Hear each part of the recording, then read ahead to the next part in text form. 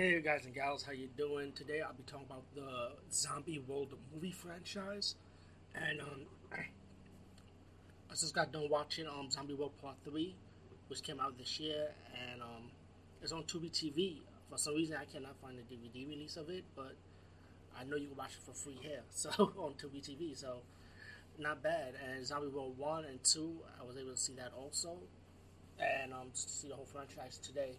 And it was my first time watching it, and I see a lot of bad reviews for this movie. That's why they watched one and two before.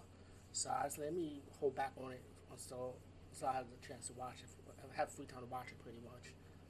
Um, the reason why I'm putting it in three parts and as in one shot and then instead of like one at a time and three different episodes because it's an anthology horror movie and like I said I didn't see it before so it's pretty much too late for me to go one at a time with it. So I rather do it in one shot, and I'm going to defend it because I pretty much enjoy this movie, this whole franchise. It's a fun zombie anthology horror movie with a zombie theme in each segment.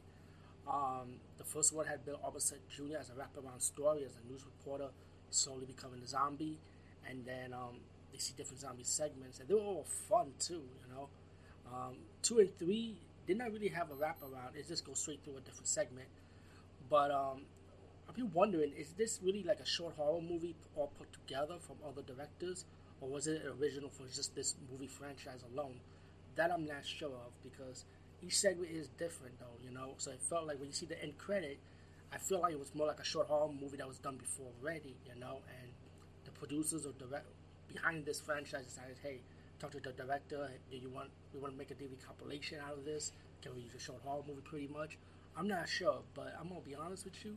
I don't find myself enjoying each segment anyway.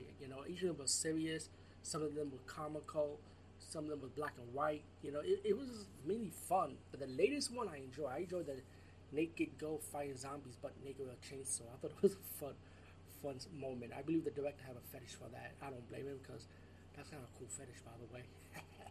So I gotta say like that. Oh no, but each segment and each of the movie trilogy one, two, and three what I like about it is the zombies. The zombie special effects were really good. There's blood and gore.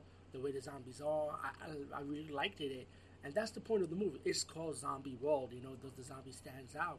And yes, they do. They do stand out in this franchise.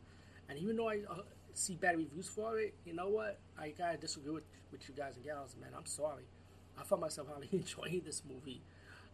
It's not meant to be taken seriously because there's a lot of comical moments in some segments that you cannot take it seriously. It's just meant to be stupid and dumb anyway. The Zombie World trilogy, I highly recommend it. It sounds like every 2 years they come out with a sequel. So I guess in 2022 we might see a part four. Anyway, peace out and see you later, guys and gals.